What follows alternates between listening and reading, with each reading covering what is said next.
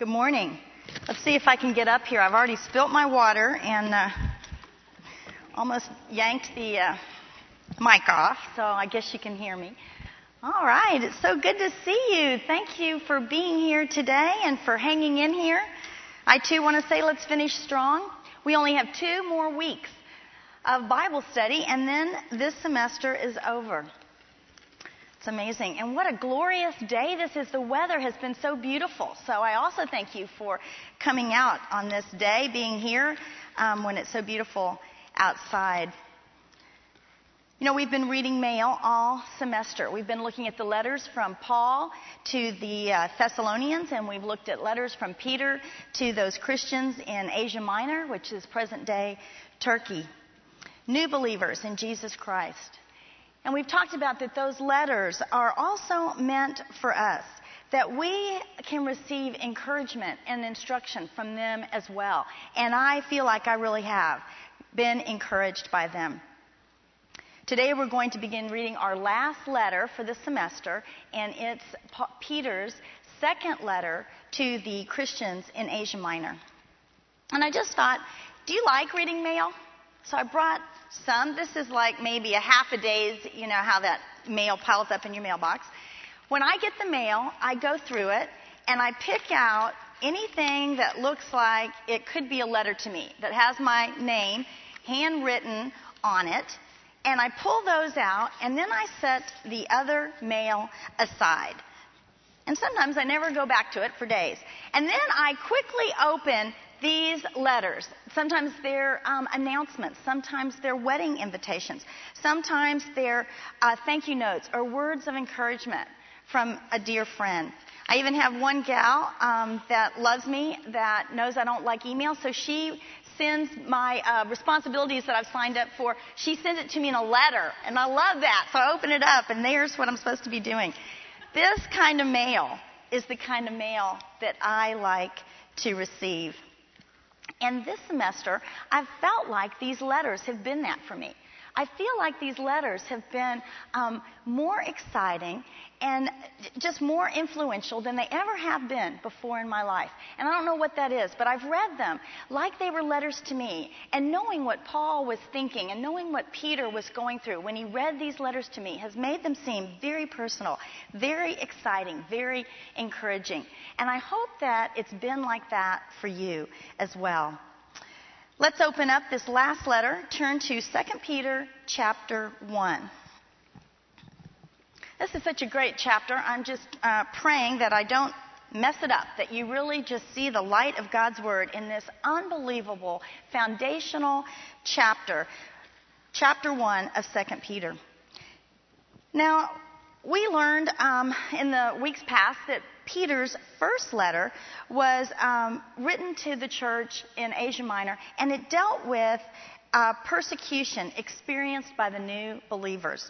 It dealt with how to cope with trials and hardships, extreme hardship, difficult times. And you remember some of those themes that Peter told them: to remember your inheritance, to walk in submission and holiness, to love your brother deeply, to remember and look for the blessings and joy and unjust suffering, and to remember that Jesus is coming back and wait for him with hope and humility. His first letter deals with problems from the outside. In this letter, this second letter, Peter is dealing with problems from the inside, specifically false teachers. They were the enemy inside the church. False teachers that were trying to promote untrue and damaging doctrines that were confusing them and pulling them away from the truth. And we're going to look at that in depth next week when we study chapter 2. In Peter's first letter, he talks about new birth for the believers in Jesus Christ. And in this second letter, he talks about growth. He talks about growing in the grace and knowledge of Jesus. And that makes sense to us because physically, when we're born, we do not stay a baby. We immediately begin to grow. My little granddaughter, my little Hallelujah Hallie, she is almost 10 months old. Now, it seems to me like she was just born yesterday. But if you looked at her, you would know instantly that she is not a newborn. She began to grow immediately, and now she can crawl and pull up and walk around things. She can smile. She knows Grammy. She can take food and put it in her mouth and anything else that will fit in her mouth. She is growing bigger and stronger. So it should be with us. As Christians that have experienced new birth, we want to grow spiritually. We want to grow stronger as we learn more about Jesus. And we should never stop growing. We don't want to stop growing until we get to the other side, till we go on to glory to be with Jesus. So in this first letter, it was about new birth. This second letter is about growth. And in chapter 1, Peter talks about growing in our knowledge of Jesus. To recognize false teachers and false teaching, we must know the truth. And Jesus is the truth. He tells us that. We have it on your outline, John 14:6. Jesus answered, I am the way and the truth and the life. Jesus is the truth. The answer to false teaching is a sure and certain knowledge of the truth of Jesus. Peter uses this word know or knowledge at least 13 times in this letter, 2 Peter. That is a lot. Knowledge is what he is talking about here. Knowing Jesus. And he tells us in this first chapter that a true believer knows Jesus. And he talks a lot about what a true believer looks like. Because if we know what a true believer looks like, then we can recognize the counterfeits, the false teachers. And a true believer knows Jesus. He tells us that we have been called by Jesus. He uses that word call or calling a couple of times in this first chapter, and he talked about calling at least 4 times in 1 Peter. So I wanted to talk today about calling, and on your outline I have a definition of calling. God summoning us to himself for salvation.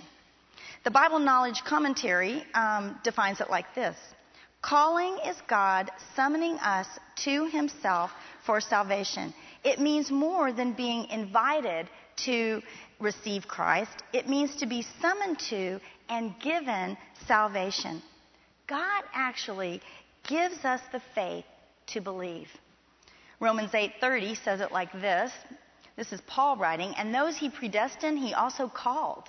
And those he called, he also justified. And those he justified, he also glorified.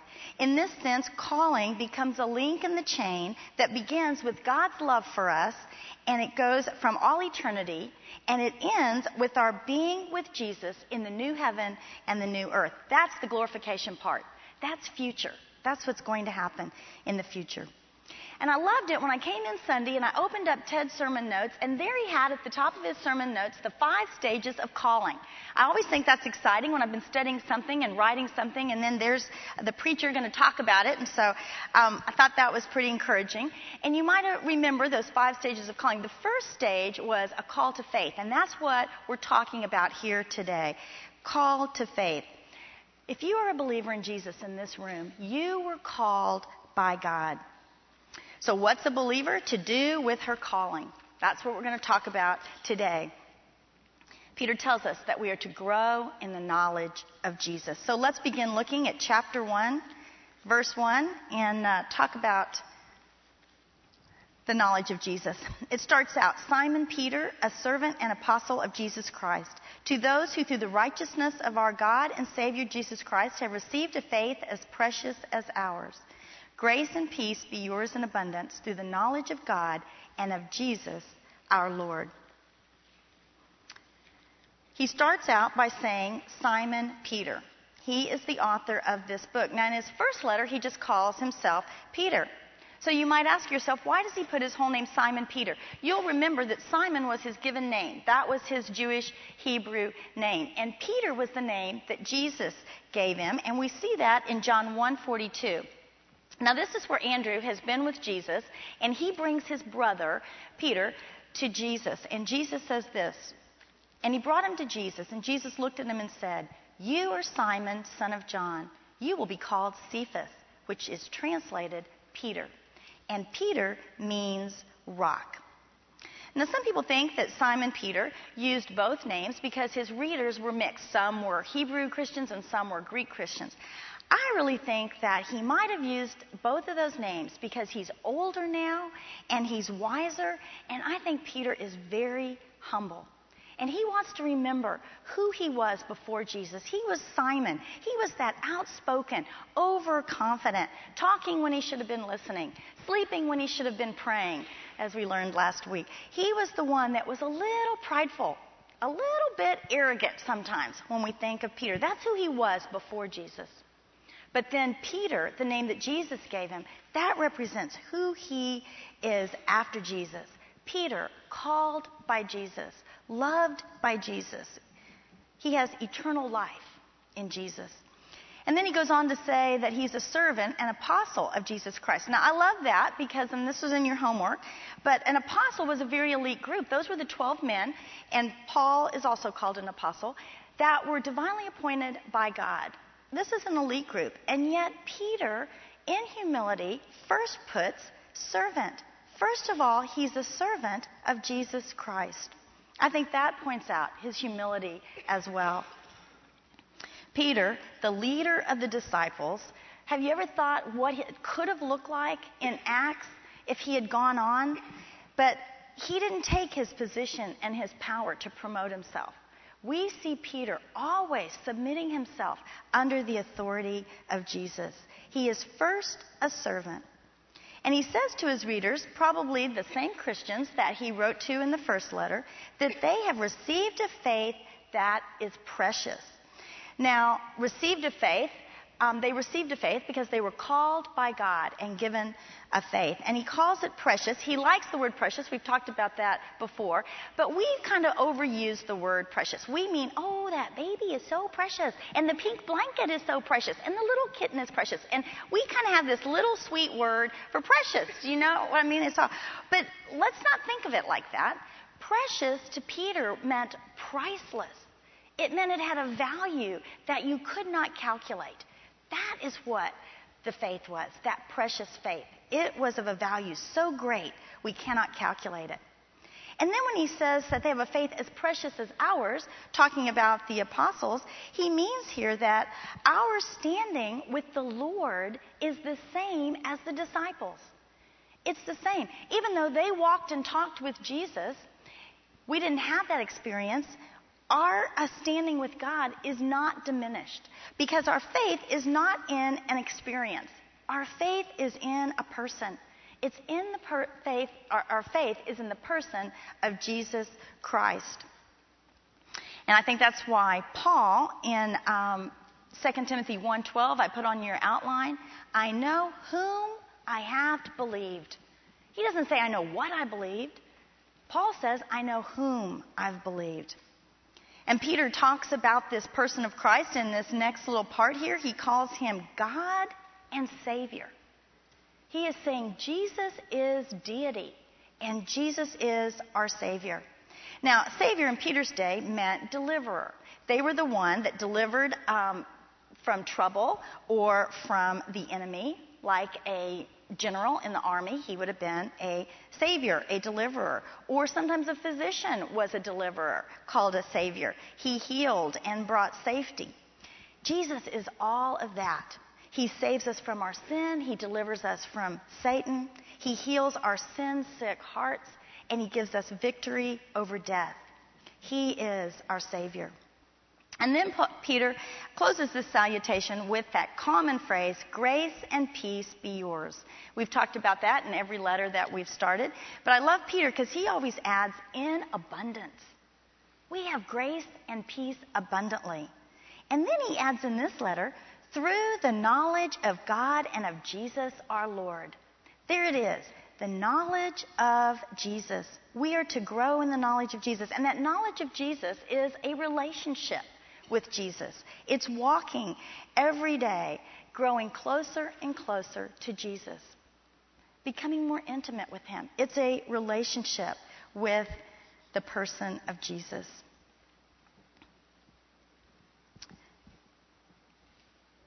I want to go on to verse 3, and we're going to look at how he elaborates on this knowledge.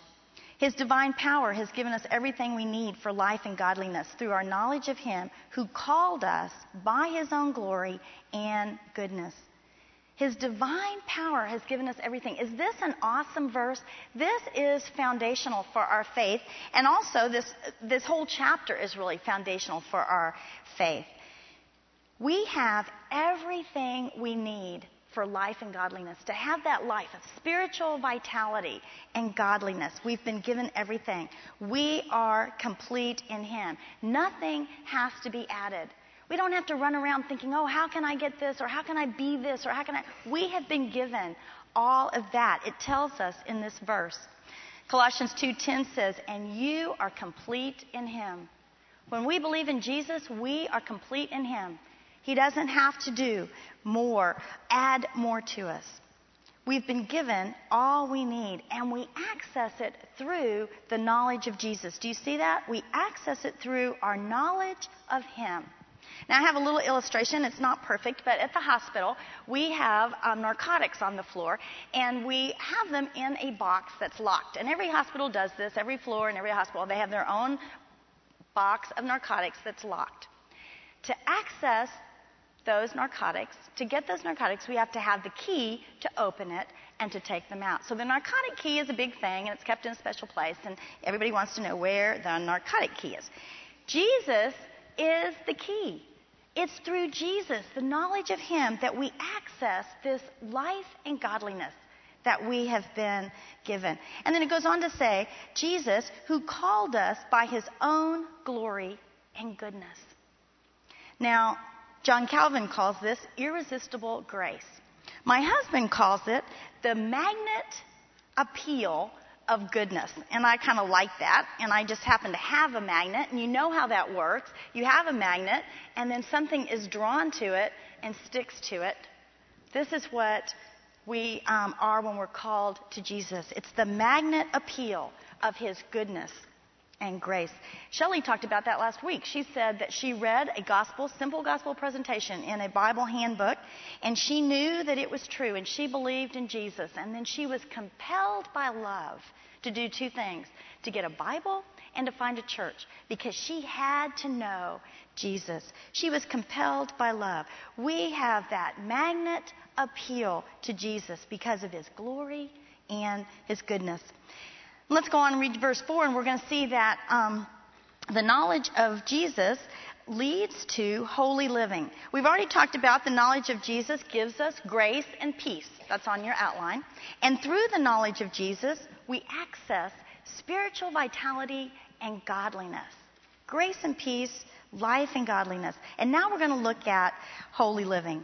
Verse 4 says, through these He has given us His very great and precious promises, so that through them you may participate in the divine nature and escape the corruption in the world caused by evil desires. Did you read that? Through the promises, we can participate in the divine nature. We become partners with Jesus, and we take on that divine nature through those promises. The promises of new birth. The promise we just read about of God's enabling power. And through that, we become more like Christ. And so Peter goes on to give a list of what that divine nature looks like. 8 things that talk about this divine nature. So let's read those. For this very reason, make every effort to add to your faith goodness, and to goodness knowledge, and to knowledge self-control, and to self-control perseverance, and to perseverance godliness, and to godliness brotherly kindness, and to brotherly kindness love. I love it that he begins with faith and he ends with love. Kind of those two bookends. And Paul writes in Galatians 5:6, for in Jesus Christ neither circumcision nor uncircumcision has any value. The only thing that counts is faith expressing itself through love. And here we have it, faith and love. And in between, let's look at those things. And I want to make a comment about the word add to. It might be better translated generously given.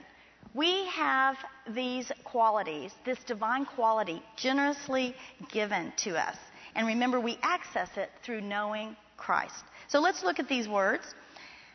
The first word, faith, and then to that, goodness. And goodness can be translated moral excellence or virtue. And it really is describing a divine quality. It's not good like we sometimes use it, but it's good like God is good, that divine goodness. You know, we're not good in and of ourselves, but when we have a relationship with Jesus, when we are connected to the vine, goodness comes through our life. And then to that, there's knowledge. And this word in the Greek has the meaning of practical knowledge. It's that knowledge that is skillful living. It's that knowledge that in making decisions day to day, we have skill in that. Skillful knowledge. As we walk along with Jesus every day, our knowledge in Him grows, and our decision making in our day-to-day life, in those practical things, also becomes greater. He goes on then to add to this skill self-control. And self-control, I love that because in the Greek it means get a grip. Literally, get a grip.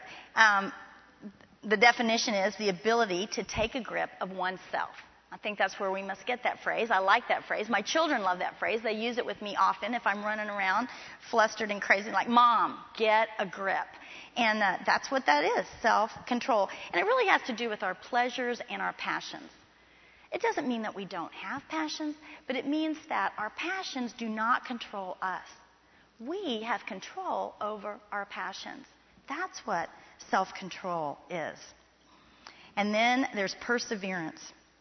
Now, perseverance can sometimes be translated patience or steadfastness. And I like the definition for it. It's truly a divine quality. It says the brave and courageous acceptance of everything that life can do to us as we journey on toward God. Accepting everything that life throws at us. That's perseverance as we journey on towards God. We can't do that on our own.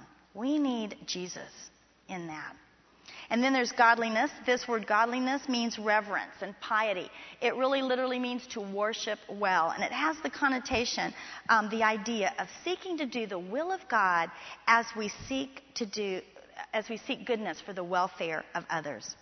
And that leads right into brotherly kindness. Now, the word here is Philadelphia. We've talked about that word for love, Philadelphia. It's loving the believers. And we've talked about that almost every third week. This is one of the most important things I've gotten out of this semester, how we are to love our fellow Christian. We're to love them deeply, and we're to love them in a way like Jesus loves us. And in John 15:12, he says this many times, but here's one verse of it. Jesus says, "My command is this, love each other as I have loved you." What does that mean? How are we to love each other? We're to love each other wanting each other's best. I want your best. I'm not thinking about my best. I'm thinking about your best. I want to love you, and I want to love you in a way that brings out the best in you. Give some encouraging words of affirmation to a fellow believer. Give them a smile. Help them bear their burden. Walk alongside them. Take this seriously. We must love our fellow brothers deeply. Philadelphia.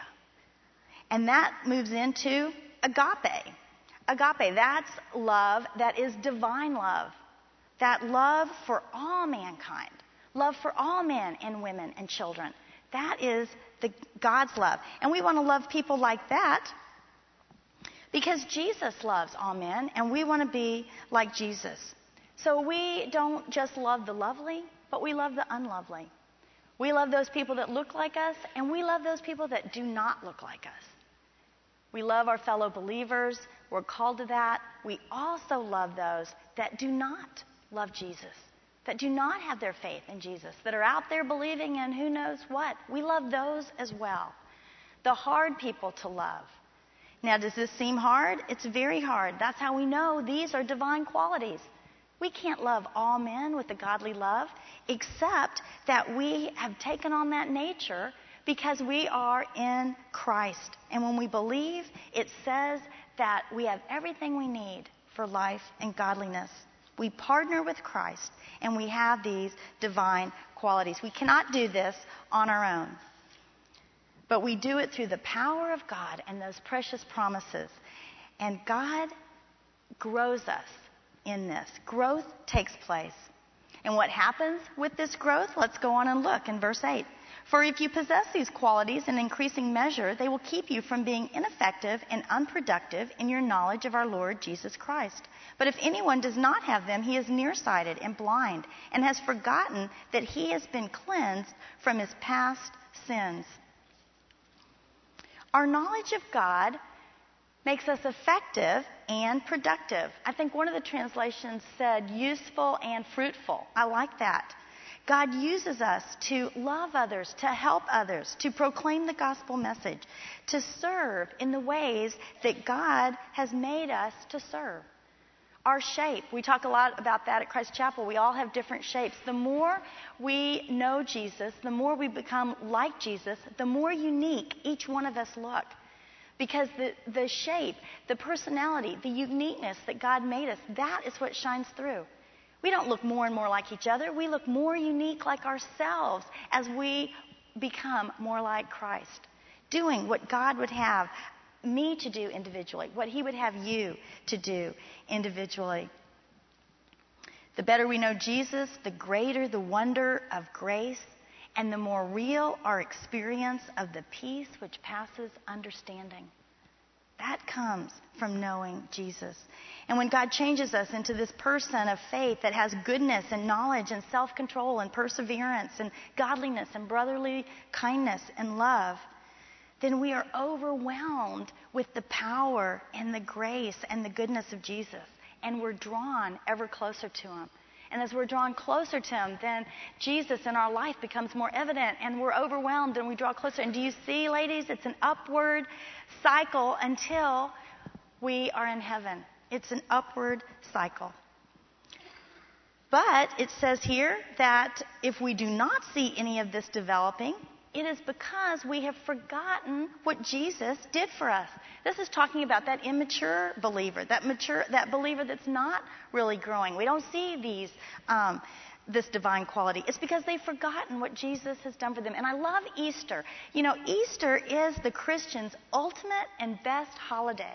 I love Easter because not only do we celebrate the victory that Jesus is alive, but we're also I'm reminded of what Jesus did for me on the cross. And we need to remember that. We need to remember the cross. I think that's why Paul in 1 Corinthians 2:2 says, "For I resolved to know nothing while I was with you except Jesus Christ and him crucified."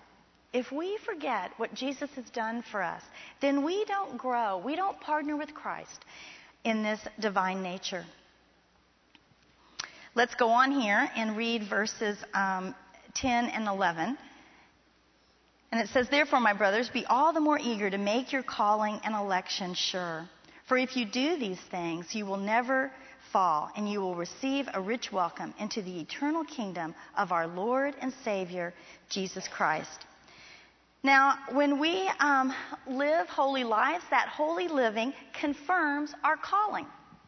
When we see those things in our life, we know this is divine, this is of Christ, and we recognize, and our calling is confirmed. We realize God has called us, and we are his as we see these things. So it confirms our calling. And this word here that you will never fall, it doesn't mean fall from grace or lose your salvation. It doesn't mean any of that. It has the connotation of an army marching, and that fall means when a person in the line would fall out of the line. What it's saying here is that as we stay in relationship with Jesus, our journey goes forward on towards glory. And he wants us to remember that heaven is our destination, and heaven is our destiny.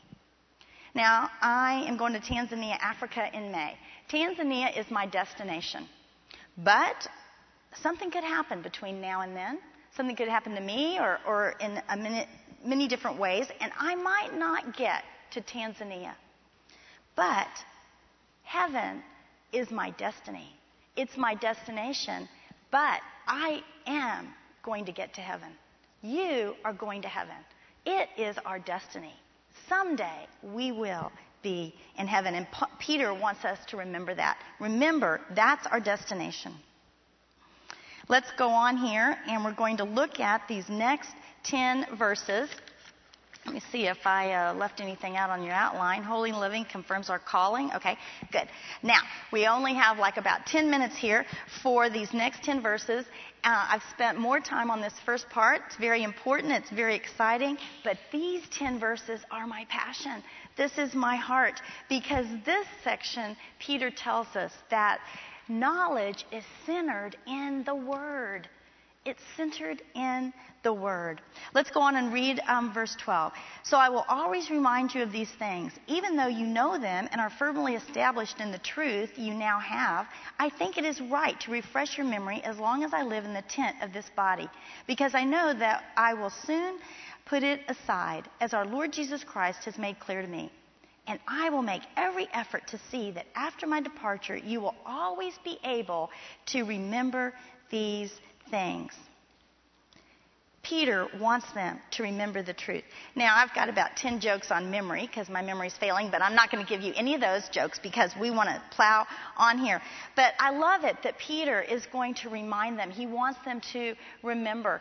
And the reason he's so insistent is because his days are numbered.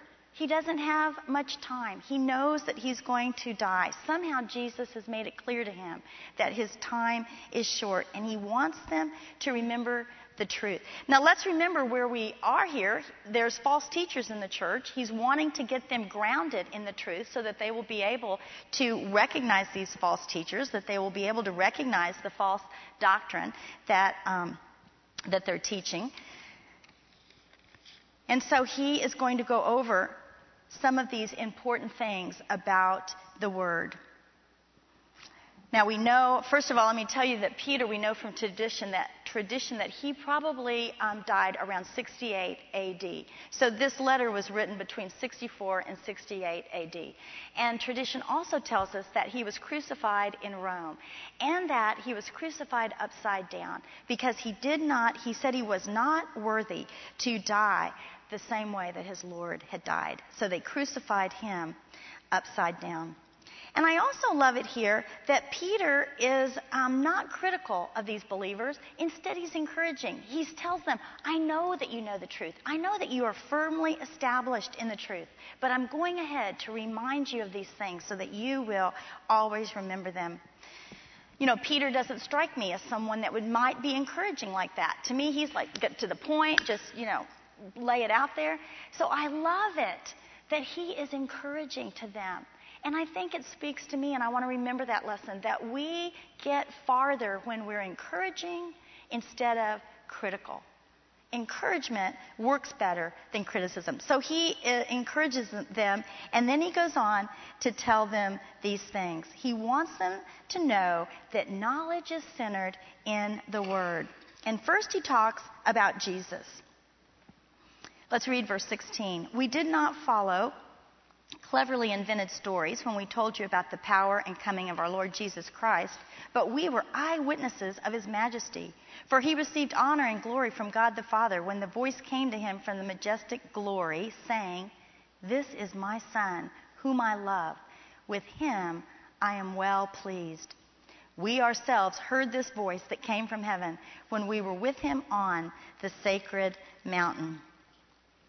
First, Peter talks about Jesus, and Jesus is the living Word. And we know that from John. Chapter 1, verse 1 and verse 14 says this, In the beginning was the Word, and the Word was with God, and the Word was God. And verse 14 says, The Word became flesh and made his dwelling among us. We have seen his glory, the glory of the one and only who came from the Father, full of grace and truth. This is John writing this. John had seen the glory of Jesus on the Mount of Transfiguration. This glory that he's talking about here is the glory that Peter is talking about in the story of the Mount of Transfiguration. And I had you read that. It's in Matthew and Mark and Luke, but I had you read it in Mark 9, and we don't have time to read it again, but I want to just kind of remind you of what happened. Jesus took Peter, James, and John up to the top of a high mountain. And when they got to the top, Jesus was transfigured. It says he became dazzling white, whiter than any bleach. I like that. Whiter than any bleach. It was just so bright that he couldn't even describe the dazzling white. And then appears Moses and Elijah. Now, Moses is Israel's deliverer and lawgiver. He represents the law. And Elijah is the great prophet. He was the one that defended the worship of Yahweh God. He represents all the prophets. So the presence of Elijah and Moses adds confirmation to Jesus being the Messiah. It confirms that Jesus is the Messiah. And we read here that Peter sees the majesty and power with his own eyes. With his eyes, he sees the power and the majesty of Jesus. Then it says a cloud envelops them, and Peter hears with his own ears the voice of God. Can you imagine what that must have been like? And he hears God's voice, and the Father says to the Son, "This is my Son, whom I have loved. Listen to him." What that must have been like to have been there and to experience that. He saw it with his eyes. He heard it with his ears. It was the physical world. And then it's the spiritual world as Jesus is transfigured and becomes this dazzling white. And he says, listen to him. He has an eyewitness account. Peter emphasizes this, and he's telling them this is the truth. Now, that word, cleverly invented stories there, that is the same Greek word that myths come from. And we know that the Greeks and the Romans are big on myths. They had lots of stories explaining their gods and what happened. They were stories that they had made up. And Peter wants to make sure they know, we did not make this up. I was an eyewitness to it. I saw it. I heard it. These are not invented stories, but this is the truth. Jesus is God. And then he goes on to say in 19, and we have the word of the prophets made more certain, and you will do well to pay attention to it, as to a light shining in a dark place, until the day dawns and the morning star rises in your hearts. Above all, you must understand that no prophecy of Scripture came about by the prophet's own interpretation. For prophecy never had its origin in the will of men, but men spoke from God as they were carried along by the Holy Spirit. The Word of God is certain and sure. Pay attention to it. Can you imagine if you heard the voice of God the Father saying, listen to my Son? I think you would be very insistent in saying, pay attention to this. This is the truth. This is certain. Elijah and Moses, they were there. They confirmed it. This makes the Old Testament true. And so we can believe what the prophet said in the Scripture. And the Scripture here we're talking about, by the way, is the Old Testament. And now it also includes the New Testament that we have today. He's saying the prophets talked about Jesus coming as the suffering servant, and he's coming as the king. So we can know for sure that Jesus is coming back. The prophets in the Old Testament told us that. And we know that that is true and certain because they were on the Mount of Transfiguration. So the Word of God is true. Pay attention to it. And then he says the Word of God is light. It illuminates. It's a light shining in the darkness. Now, we know that Jesus is the light. He tells us himself in the New Testament that I am the light of the world. And I love it. When he comes back, he's going to be the light as well. It says in Revelation 21:23, this is talking about heaven, the city does not need the sun or the moon to shine on it, for the glory of God gives it light, and the Lamb is its lamp. Jesus is light. But until he returns, we have the Word of God, which is light. It illuminates. It shines in a dark place. And you know, the darker some place is, the brighter a little light looks. So that our world seems dark to us. The darker it gets, the brighter the light of the Word of God shines out. The Word of God has validity and it has authority. Pay attention to it.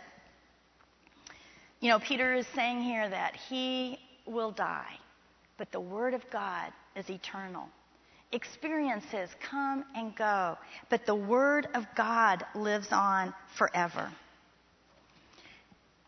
In Psalm 119, 105, it says, "Your word is a lamp to my feet and a light for my path."